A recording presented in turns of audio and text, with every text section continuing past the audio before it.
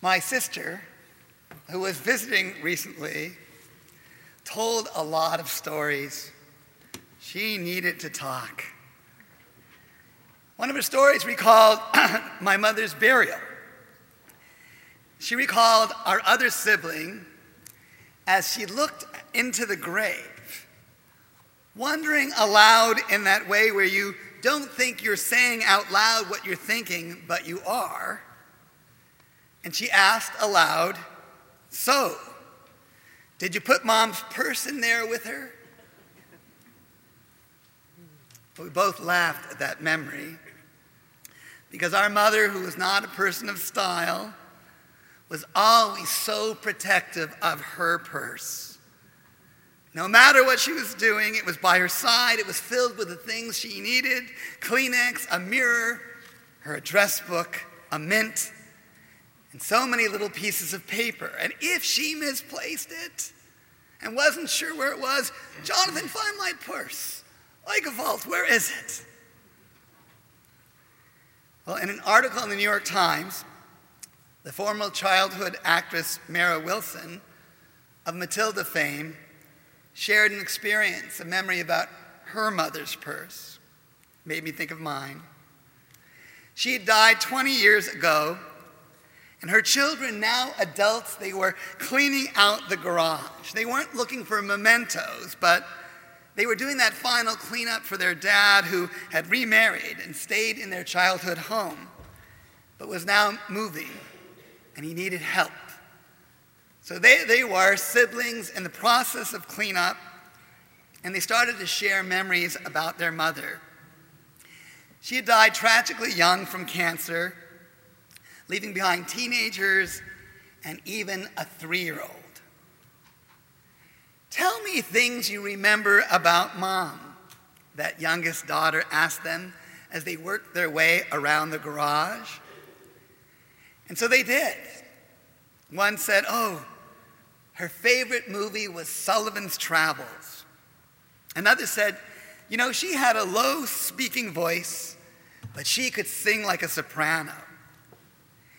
I remember that she would write our notes to the Tooth Fairy. She was the only one I knew who could eat tomatoes like apples. She ended up managing my childhood career," said Mara. "She took keeping us safe seriously." Then, as they were doing that cleanup and moving a box here or there, Anna found what seemed like an almost new purse. Her brother looked at it and said, "That was Mom's.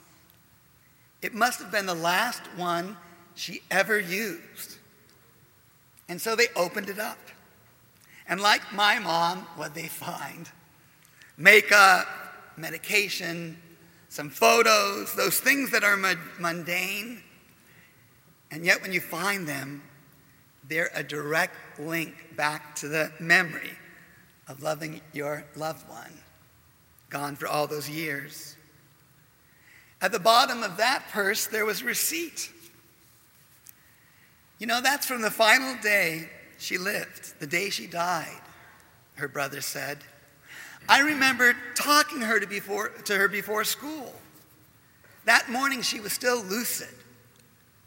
And then that night she wasn't."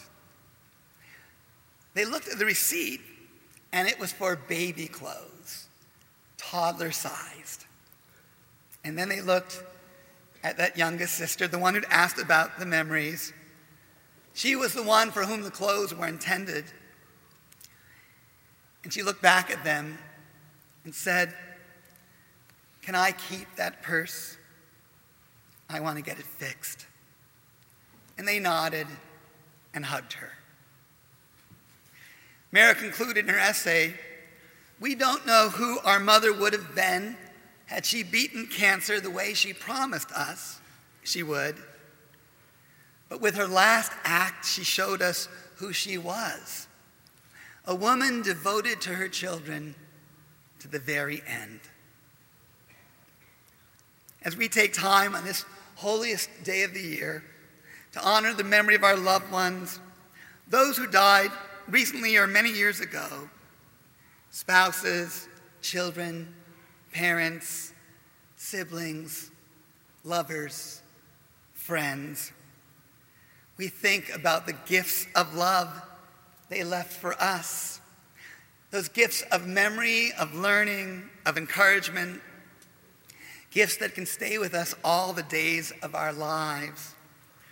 Sometimes those physical things we find after they're gone, well, they serve as tangible reminders of their intangible gifts to us, those gifts of holiness.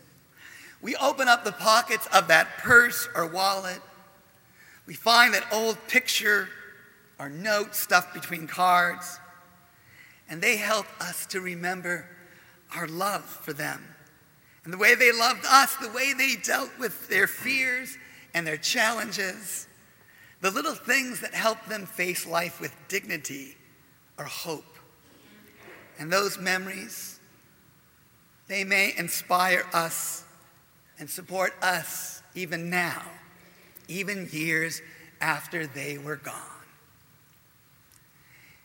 You know, if you don't have that old purse or wallet or that book in which you keep their letters, know that their love is still right here in your heart.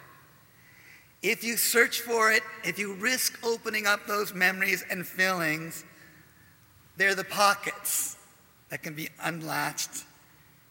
And there they are, encouraging you and teaching you and wishing for you to be an honor in your life, to be a blessing.